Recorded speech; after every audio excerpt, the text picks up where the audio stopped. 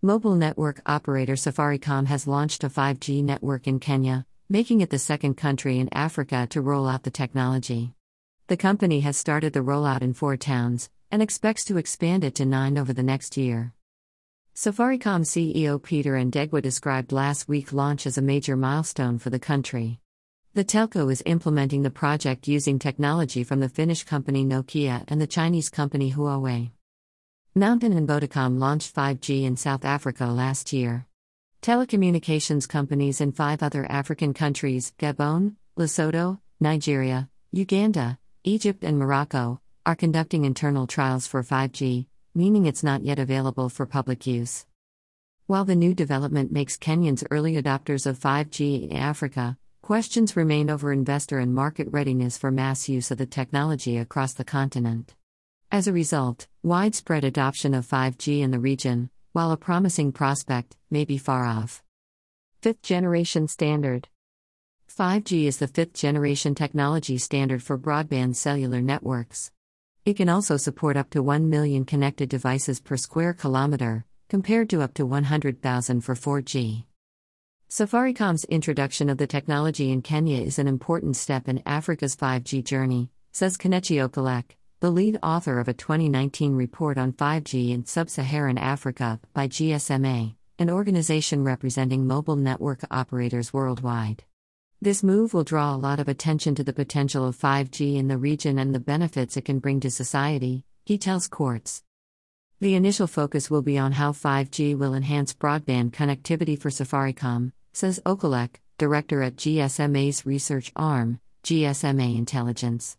However, he adds, given the company's track record in tech innovation, many observers will be on the lookout for potential new use cases that Safaricom could develop for Africa's unique challenges and customer needs.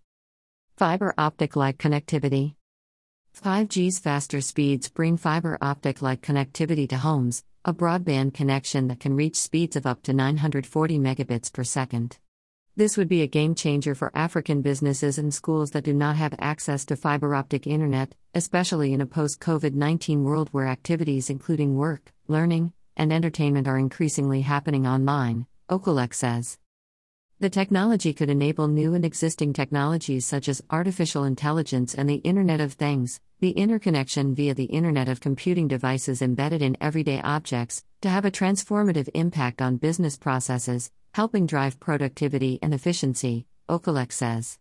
This has the potential to spark innovative solutions, particularly in extractive sectors such as mining and oil and gas, he adds, and help financial services and logistics sectors in the continent. Low penetration.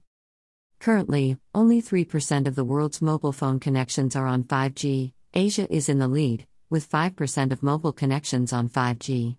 But GSMA Intelligence estimates that by 2025, 5G will likely to cover a third of the world's population. It will take some time for Africa to catch up. Currently, around 51% of Africa's mobile phone connections are on 3G, and GSMA Intelligence believes that it will remain dominant, with 5G connections making up only 3% of total mobile connections in Africa by 2025. South Africa's 5G connections account for less than 1% currently. Investor and market and readiness. Despite the expected growth and excitement over the potential of 5G in Africa, there are concerns about investor and market readiness for the technology. The investment outlay for 5G is very high for mobile phone networks, Okolek says. Phones that can connect to 5G are also very expensive for consumers.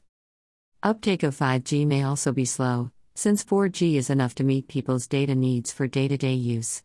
AI and VR, the strongest use cases for 5G because of the speed and lower latency it offers, aren't yet common on the continent.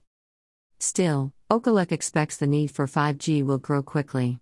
As these things become more commonplace in the region, then we are likely to see that stronger demand for 5G services in a way that saw that strong demand for 2G services in the early 2000s, Okolek says. And it is that demand for 5G services that will improve the economics of investments into 5G networks. See more posts here.